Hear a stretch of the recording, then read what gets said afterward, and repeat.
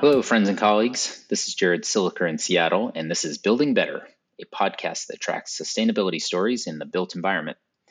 Welcome to episode 2, where we'll focus on the Living Building Challenge with Meyer Harrell. Meyer is the Director of Sustainability at Weber Thompson, which is a multidisciplinary design firm covering architecture, landscape, and interiors. I really wanted to talk with Meyer because he is immersed in the Living Building Challenge and is witnessing its evolution firsthand. In addition to Weber Thompson's growing body of Living Building Challenge work, we also touch on the City of Seattle's zoning incentive that is helping to spur more LBC projects. Meyer brings some great thoughts around continuous improvement, both as a designer and from his real estate client's perspective. We also put our policy hats on and bat around ideas for generating even more Living Building Challenge momentum. So with that, please enjoy episode 2 of Building Better. Hello, Meyer. Welcome to Building Better. Thanks, Jared. Thanks for having me. Meyer is here in Seattle with me, although we are suitably virtually distanced. Meyer is the Director of Sustainability at Weber Thompson. Meyer, what's that mean on a daily basis for you? What do you get to do?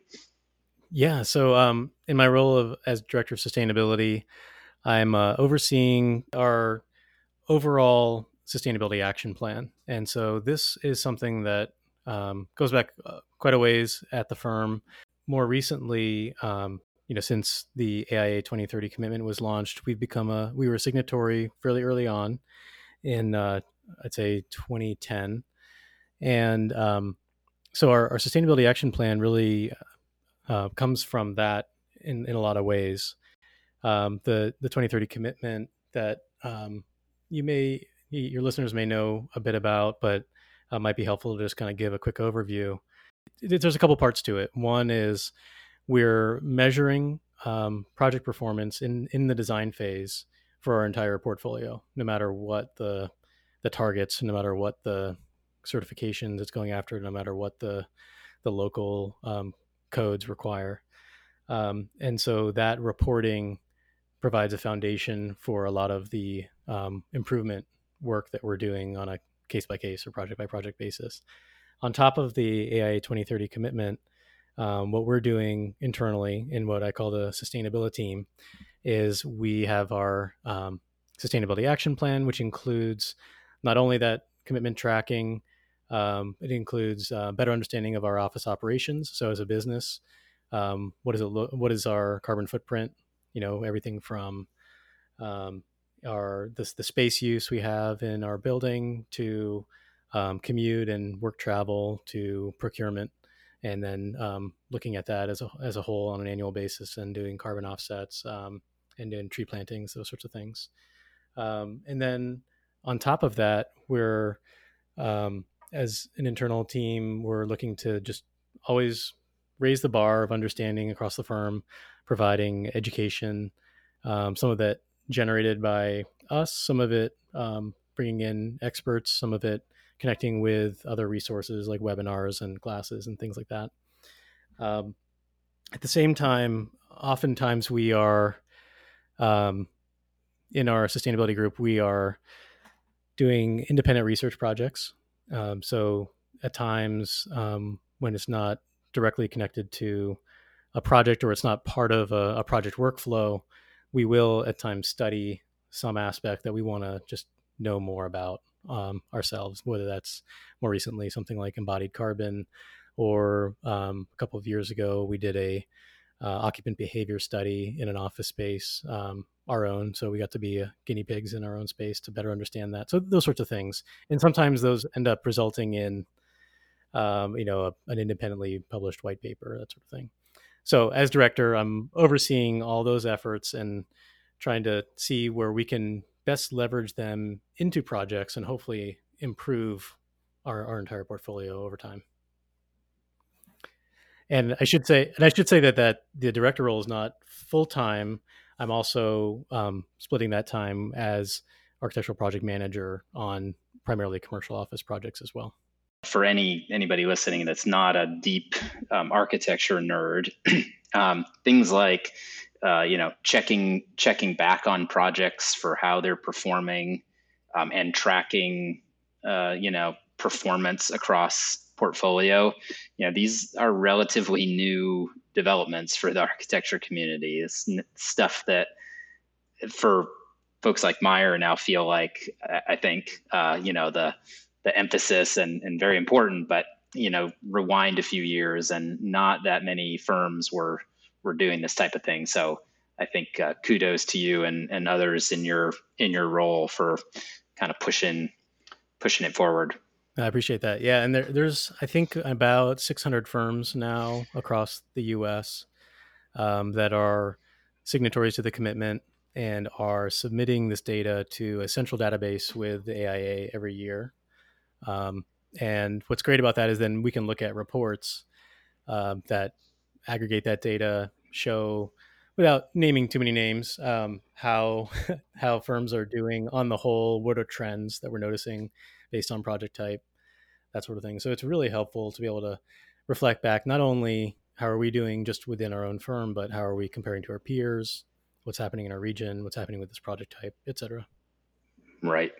And speaking of project types, can you real quick just outline what types of projects Weber Thompson is usually involved with?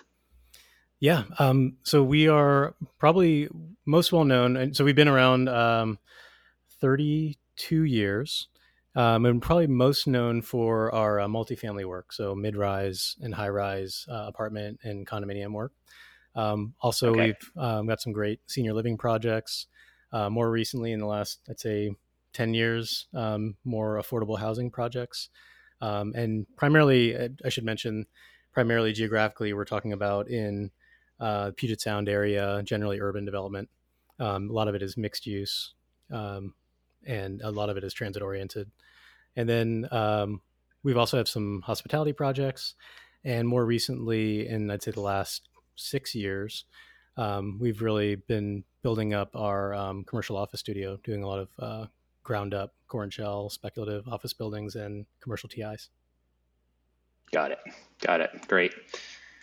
And then, I think this is a good segue to our, primary focus of talking with Meyer is Weber Thompson has really built an impressive and growing body of work around the Living Building Challenge, which is a green building standard facilitated by the International Living Future Institute. Did I get all those Mm-hmm. names right? Yeah.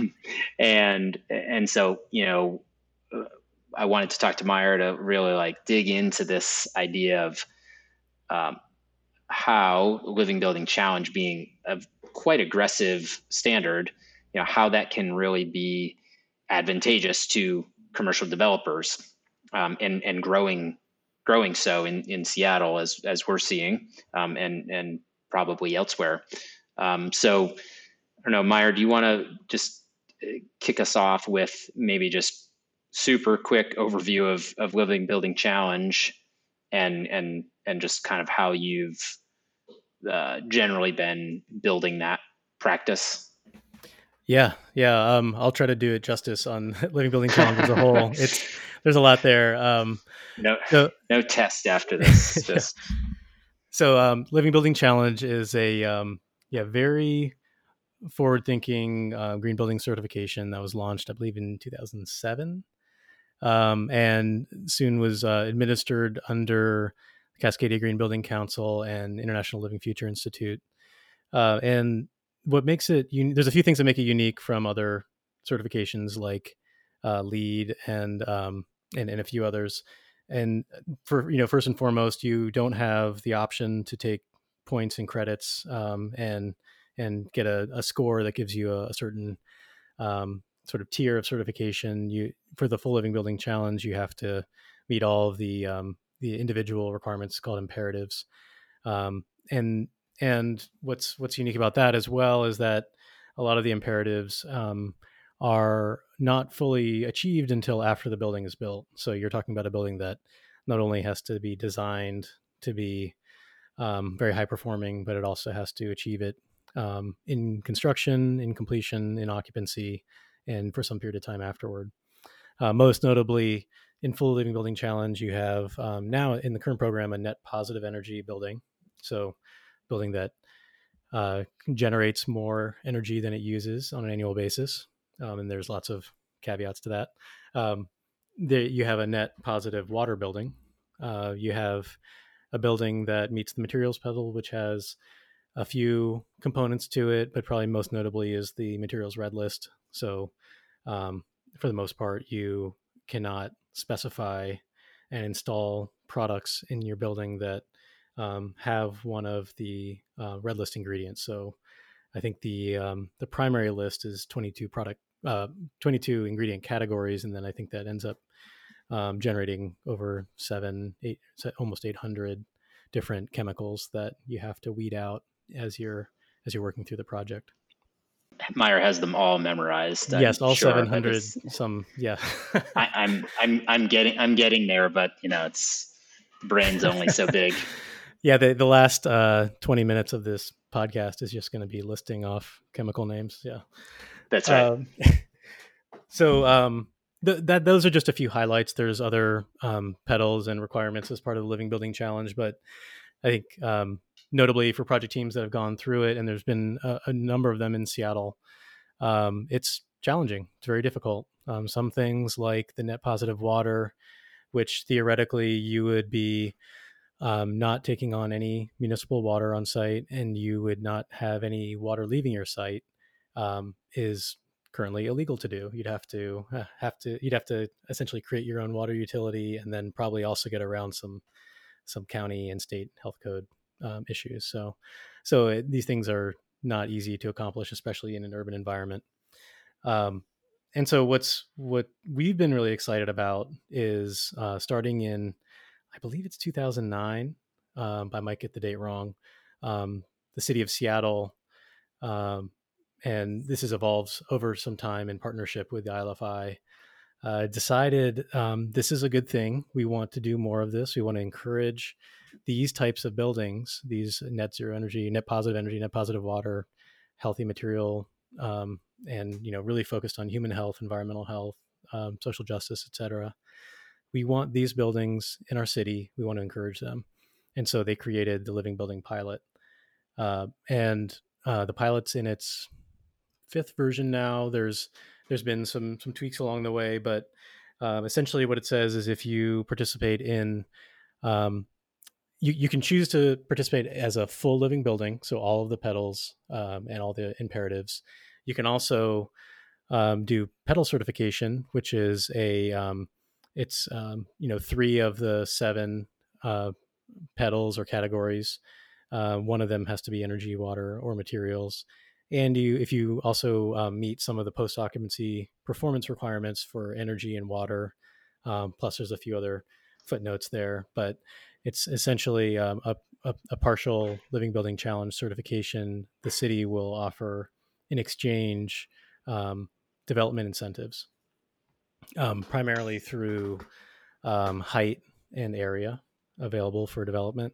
There's also a little bit more leniency when it comes to land use standard departures in some cases, especially where it supports higher performance building.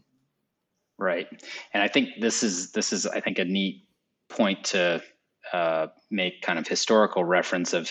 It feels like this is now, gradually starting to engage the development community more so, as you noted, by offering those very real development incentives, zoning incentives that developers surely desire. That historically, as we look at Living Building Challenge, a lot of us, especially in the Northwest, look back to the Bullitt Center, which was one of the first kind of multi-story, multi-use office buildings, commercial buildings that went full living standard, and has been, a real amazing accomplishment, and but also very much a demonstration project. It's a Bullitt Foundation is a nonprofit that's very mission aligned. they were a perfect fit for Living Building Challenge, and did a lot of the early research of testing out the standard and making it a real thing. Now, as we try to encourage more developments to utilize the standard, it feels like, and maybe Meyer, I think, is starting to see this on the ground, of engaging these developers in a real way to hopefully get us more of these types of buildings. I think that's right. When I've heard numerous people from the design team to Dennis Hayes with the Bullet Foundation to other staff from IL5, people talk about the Bullet Center as as the demonstration project as you described, but also as hopefully the first of many. The idea being that you can do a demonstration, but also a proof of concept. That it's not. I guess I should say before the Bullet Center, most of the Living Building Challenge projects were not dense urban projects. They weren't 6-story speculative commercial office buildings, and so the idea of doing a Living Building Challenge project, doing a living building in a commercial or urban core, those two ideas didn't really seem to mesh. So the Bullet Center was very important in just being able to point to something that says this is how it's done. This is how you can do a living building in an urban environment and in a way that looks like a commercial development. So I think that's a really important milestone. The problem, I think, was, or maybe one of the challenges was just the timing. The Bullet Center was wrapping up kind of on the tail end of the Great Recession. So unfortunately, just it didn't turn out to be the first of many in that particular cycle anyway. Sure. But it also paved the way for this land use ordinance for the living building pilot, which said that because the city wants to encourage more of these building types, here's a pathway. And so even if every project can't do all of, like you said, the sweat equity, all of the work that went into figuring out the Living Building Challenge for the Bullet Center, project teams can probably do a good portion of it. Even if they can't do net positive water on site, net positive energy, especially once in, I believe it was in 2018, the urban offsite exception started to come into play. That started to become within reach for project teams, because as long as you maximize as long as you make your building as efficient as possible, and as long as you maximize the amount of on-site energy generation, then you can start to look off-site to achieve the net positive energy. That starts to make portions of the Living Building Challenge look more achievable on some of these projects. The materials pedal, while it does take time and energy and real attention to the process, it is very achievable for most project types. I don't see any reason why you couldn't go through that process, as long as you have a dedicated team to just go through the red list vetting, to track your material sourcing, to look at your carbon footprint of materials, which is something that's been developed even further in more recent versions of the challenge. So these things are very achievable. I think we just needed to, as a community, we just needed to see some examples of it for more of the commercial project types. It seems like this confluence has finally come to play. As you mentioned, we get out of the recession first. We keep gathering more research and experience, and on across the industry, we just have more uptake by manufacturers that are participating in, for instance, ILFI's Declare program or other transparency efforts. So that world keeps going, and then you also mentioned the Seattle's program has gone through multiple iterations. For a few years we were saying, "Oh gosh, we have this great program, but where are all the projects?" And you can't always point to one thing, but I think we've talked in the past about, okay, yep, we nudged that incentive up just a little bit more, clarified a few things, worked with the development community to do that, to say what's really going to work for you here, so that you'll be inclined to actually do this, and that's the goal. So all those things coming together feels like we're finally getting somewhere. And of course, you and your crew at Weber Thompson have been in that with a bunch of different projects. So yeah, I don't know, any other things to add to that list of how that arc has gone in terms of these conversations with developers, just the challenges and hurdles in front of you to both convince teams to go that route and then actually do it. No, I think that's a good way to describe it. Yeah, we're kind of in a place of good momentum with conversations with our clients. We're kind of at a place now where most, not every single project, but many of our projects, we're starting off in early feasibility and yield study stage, asking the question, is this additional area and height valuable on this lot? Does it give development team a particular advantage? I think that's nowadays it seems like that's the name of the game. Does the extra height and area, as long as you can minimize the risk and manage the cost of some of these systems we're talking about, and some of the soft costs for making sure you're going through the process, does that make more financial sense for the development? And a lot of times that, especially the particular increases we're talking about now, 25% extra area, and depending on the zone you're in, 15 feet or 25 feet of extra height, it's making a lot of financial sense. And what it does is it's making some properties, some lots, more viable. And so that's where the conversation is going in the early stages. And then, we're proving it out as we get into kind of towards the end of those yield studies and into schematic design. We're starting to work with integrated project teams to better understand, okay, what is the best pathway for this project? If we're choosing one of the quote unquote more difficult pedals between energy, water, and materials, what's the best pathway here based on what we know from recent projects? Right. What are other risks that we need to manage? And I think, and I'd say even if a project doesn't go that pathway, the fact that we're exploring it early on a number of projects is pretty exciting. Yeah.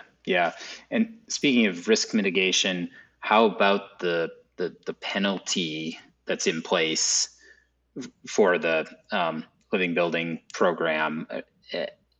And I guess the context here is, this is an incentive program. You've got to kind of push your project forward, get approval, zoning approval to do that. But then you've got to prove it out. You've got to hit the mark in performance. And I know there is that dynamic of how, or I guess I'm curious how you see developers thinking about that. And then I guess how you're managing that concern, because that's the flip side of an incentive program. Yeah. I mean, that's real. That's real money. The current ordinance can penalize a project. I think I'll have to double check this. I think it's a minimum of 1.5% of the estimated project cost through the SDCI, cost estimator, and up to 5% of the project cost, depending on how far off the mark the project is on the energy and water targets, or the ILFI pedal certification. That's real, and that is certainly I think that is included in considerations by the development team. I think that that's there, and one of the ways that we mitigate it is when it comes to energy and water targets, just making sure we've got a healthy buffer there, making sure we have Sure. contingency plans.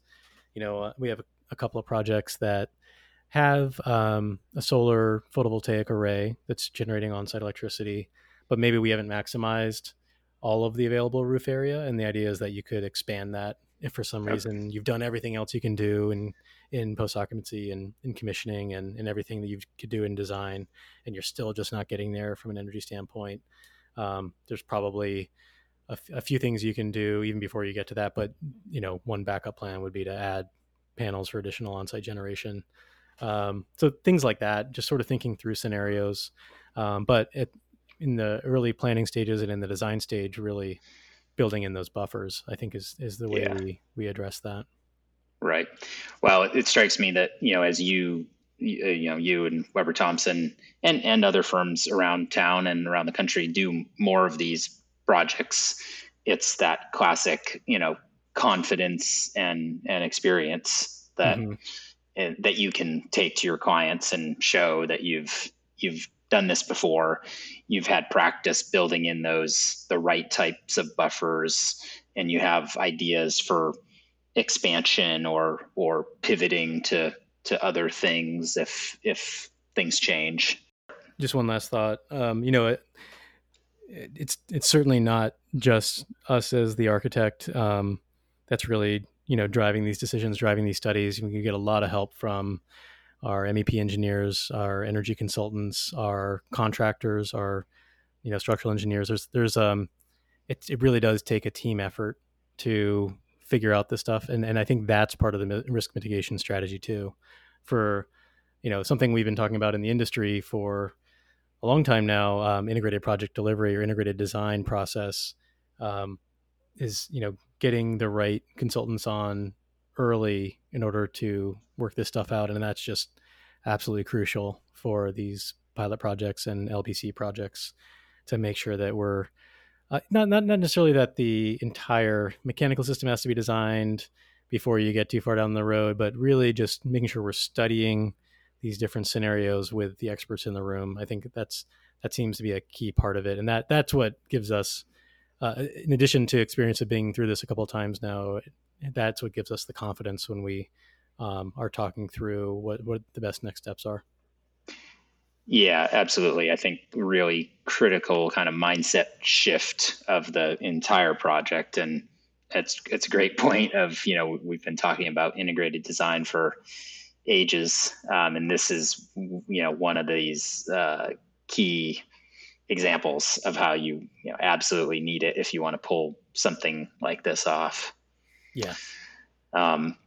So also, as we're talking about this, this is the Seattle Living Building Incentive. But I'm wondering, do you see kind of ways forward where this could, be grown even more? It feels like we've come a little ways where we've got a bunch of these projects in the pipeline, but we're still talking about, 10 or 20 projects, not hundreds. So I don't know what anything come to mind of where we can grow it, how we can grow it. Yeah. So I think been thinking a lot about this. What are ways that the program can continue to evolve? Because I do think it will. I think we'll keep continuing to look at the incentives and making sure that's making sense for all the different project types. Are there enough multifamily projects that are pursuing this? And if not, is the incentive right? There's a slight difference I should mention between the incentive between residential construction and non-residential construction, and there's a slightly difference in the incentive between zones that are 85 feet or less and zones that are greater than 85. So it is a very kind of carefully calibrated thing, but it really does have to be market tested. So if we want more projects to participate in a particular market sector or a particular zone, I think that's something that the city can continue to study. One thing I just want to mention, something I hadn't thought about too much until we started our conversation today. Back in 2017, there's a really fun study. I think you know Andrew Lee, who's with the ILFI.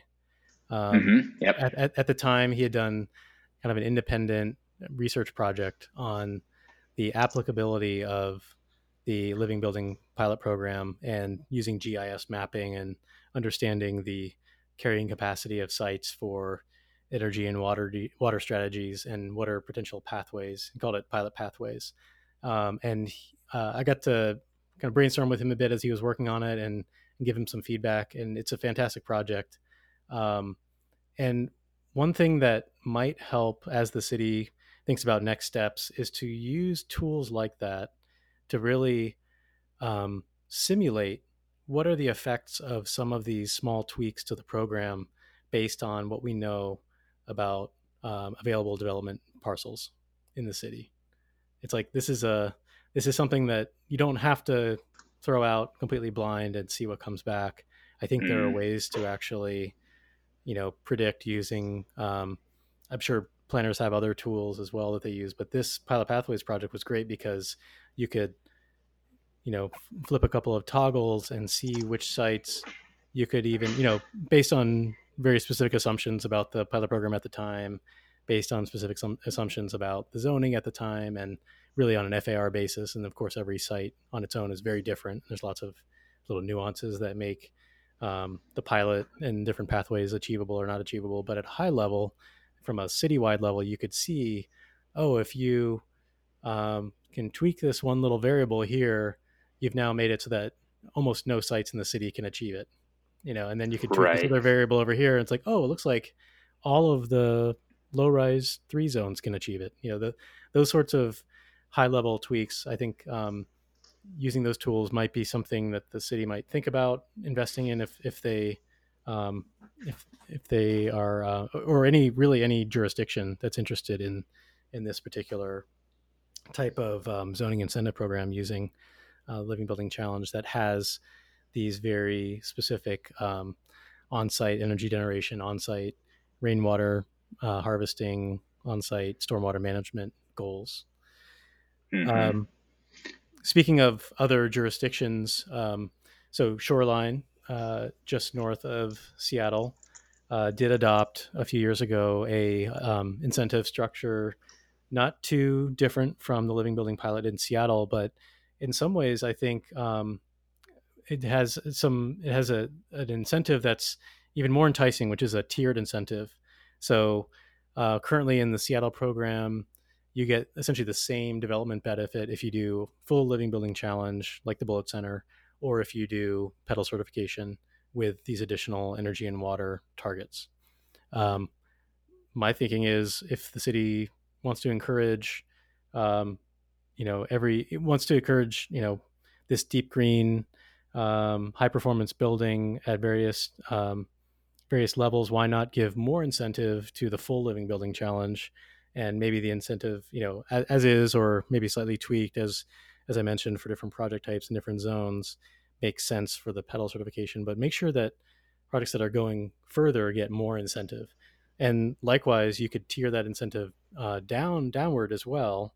ILFI does offer something now called core certification, which is 10 of the 20 imperatives through the Living Building Challenge. It still has the kind of the spirit and the ethos of Living Building Challenge, but it's somewhat limited in the things that are the most challenging for project teams: the net positive Yep. energy, the net positive water. You're still having to address these issues, deep in sustainability issues in the project, but it's a slightly lower tier than pedal certification, and likewise, pedal certification is not quite as much effort as a full Living Building Challenge. Yeah, it's a bit more approachable, and I think as you're alluding to, especially as you look at these different building types or just different parcel sizes and shapes, that some things are just going to be very hard, if not impossible. And I think things like core certification and your tiered incentive idea just lends itself to more project types can get in. I'm been working with a grocery store client, and very energy and water intensive industry at its core, and things like core certification, which we're pursuing, allow us to still make some good strides in energy and water, but it's not to the full living standard.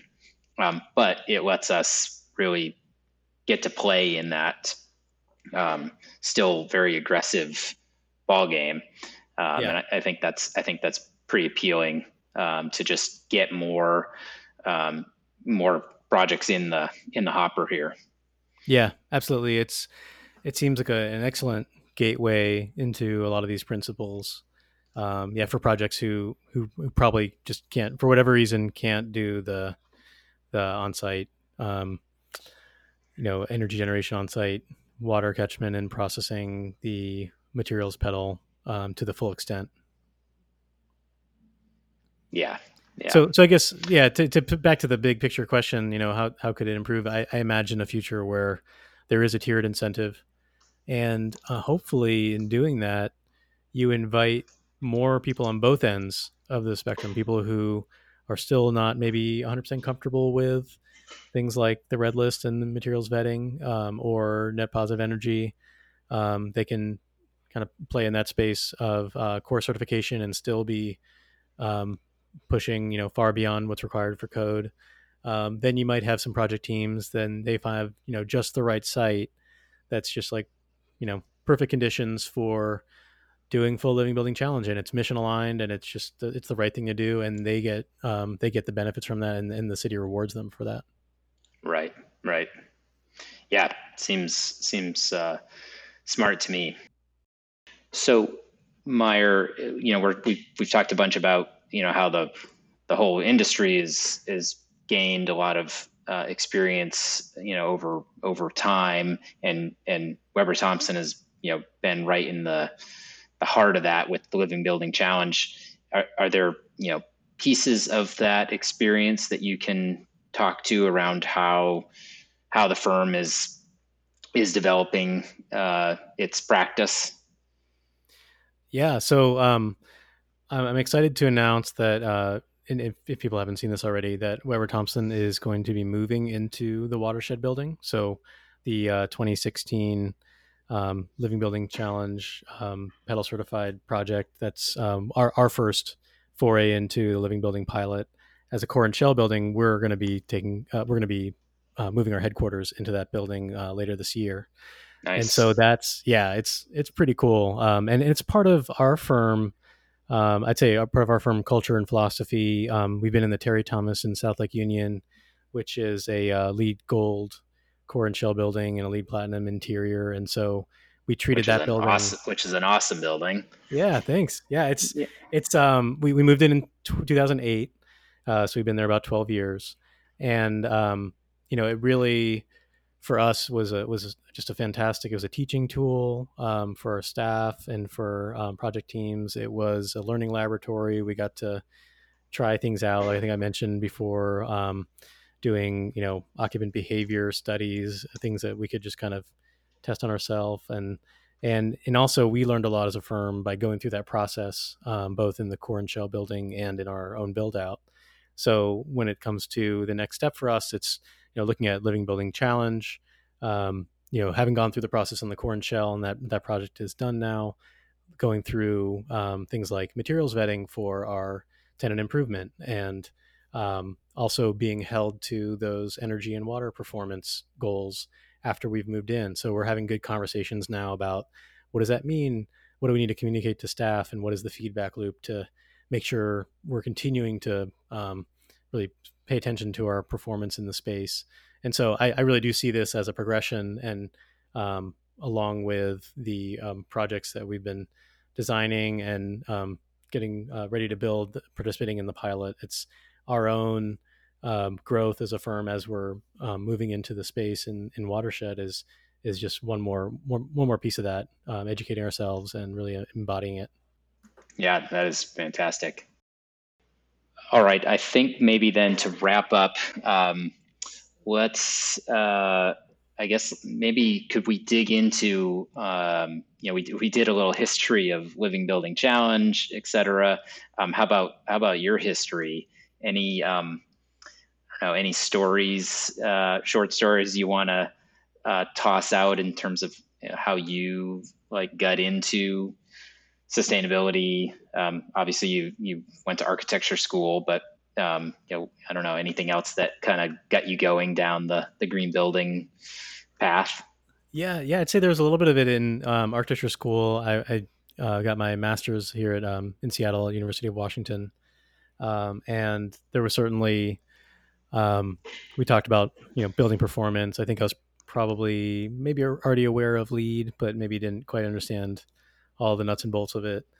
Um, and certainly was, as I was really starting in my career in 2005 with Weber Thompson, I was certainly deep in that world of LEED as more or less synonymous with green building.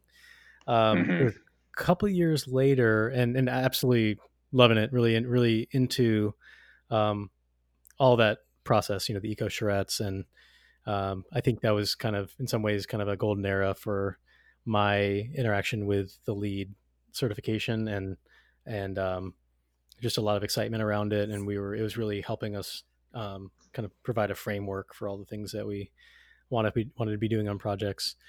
And then a couple years later, uh, fast forward a little bit, 2008. Been hearing about this program called Living Building Challenge, and there was a competition held by Cascadia Green Building Council, which at the time was a regional chapter of the United States Green Building Council, um, and they hosted a kind of a young architects competition, and then that sort of fed into a national competition hosted by USGBC. And so there were four of us at Weber Thompson that we were enlisted to participate in that competition, and I'd say that was a milestone moment for me because we decided. We were encouraged in the local regional competition to use Living Building Challenge as a framework for this Hmm. conceptual design, and we did that. And then I think that gave us just a really great framework to compete at a national level. So we ended up winning an Hmm. award here, locally, regionally, and then when we competed against the national submissions from all the other chapters within the U.S., we took first place there at a national stage. And so that was 2008 at Greenbuild in Boston.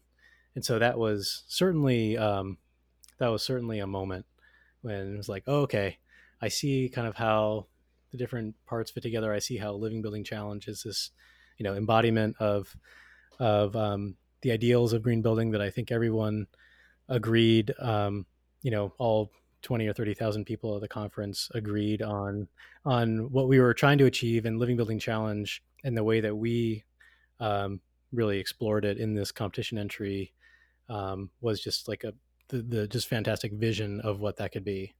And for me, I was pretty sold. I was like, okay, Living Building Challenge has there's something to this, and I think it took a bit, but from that point on was just always looking for some way to bring Living Building Challenge into this kind of the market rate, either market rate residential or commercial development world. And so, sort of tracking that, you can see these kind of converging lines of this very sort of visionary conceptual world of Living Building Challenge, but not yet seeing how it fit into my day to day. Seeing the pilot as providing this market advantage for commercial development, and then really in 2016 is where they converge when we started on the watershed project. Yeah, yeah, that's great. Fun backstory. I was probably at that conference, Oh yeah, but it's been a little while since been a little while for green build for me. that was a good How one. about If you remember the keynotes, it was E.O. Wilson and Janine Benyus and Desmond Tutu. Oh yeah, It was fantastic. Yeah. nice, good memory. Um, any other inspirations now or over the years? And I guess this could be, people, projects, or books or otherwise. Oh man, that's a good one. There's a lot of inspirations. I finally got my copy of Drawdown, and Oh, nice. I'm working my way page by page. I know it's supposed to be a book that you don't have to read cover to cover, but I have a hard time with that. So I'm reading each individual strategy, page by page, and until I feel like I've really got it. Nice. And Maybe that's I've been thinking of doing the same. So maybe that's that could be like the new challenge thrown down on the Building Better podcast is sounds good. If you want to be a guest, you need to read Drawdown. Yeah, you can borrow my copy when I'm done and Okay. just pass it on. Nice. It's pretty inspirational. I really appreciate the it's very intentionally meant to be forward looking, positive, written in plain language, very accessible. But you read after going through each category, you're just like, wow, okay, we can do this. It's such a refreshing look. After we hear a lot of doom and gloom about climate, and so Mm-hmm. I think it's just amazing. And then it also helps, I think, for architects and other people in the construction industry. It helps to see kind of where we fit in to the larger picture. Yeah, It's not all about us, and it's certainly we can't ignore it either. absolutely. Yeah, no, that's great. Good inspiration and encouragement to keep it going and up the urgency. And I think my understanding is that it's I'm reading the print publication, but I think it's meant to be updated as a kind of a living Uh-huh. document too, right? So that's something to think about as things. There's coming attractions in the back of the book, and I think it's something to come Right. back to. Right.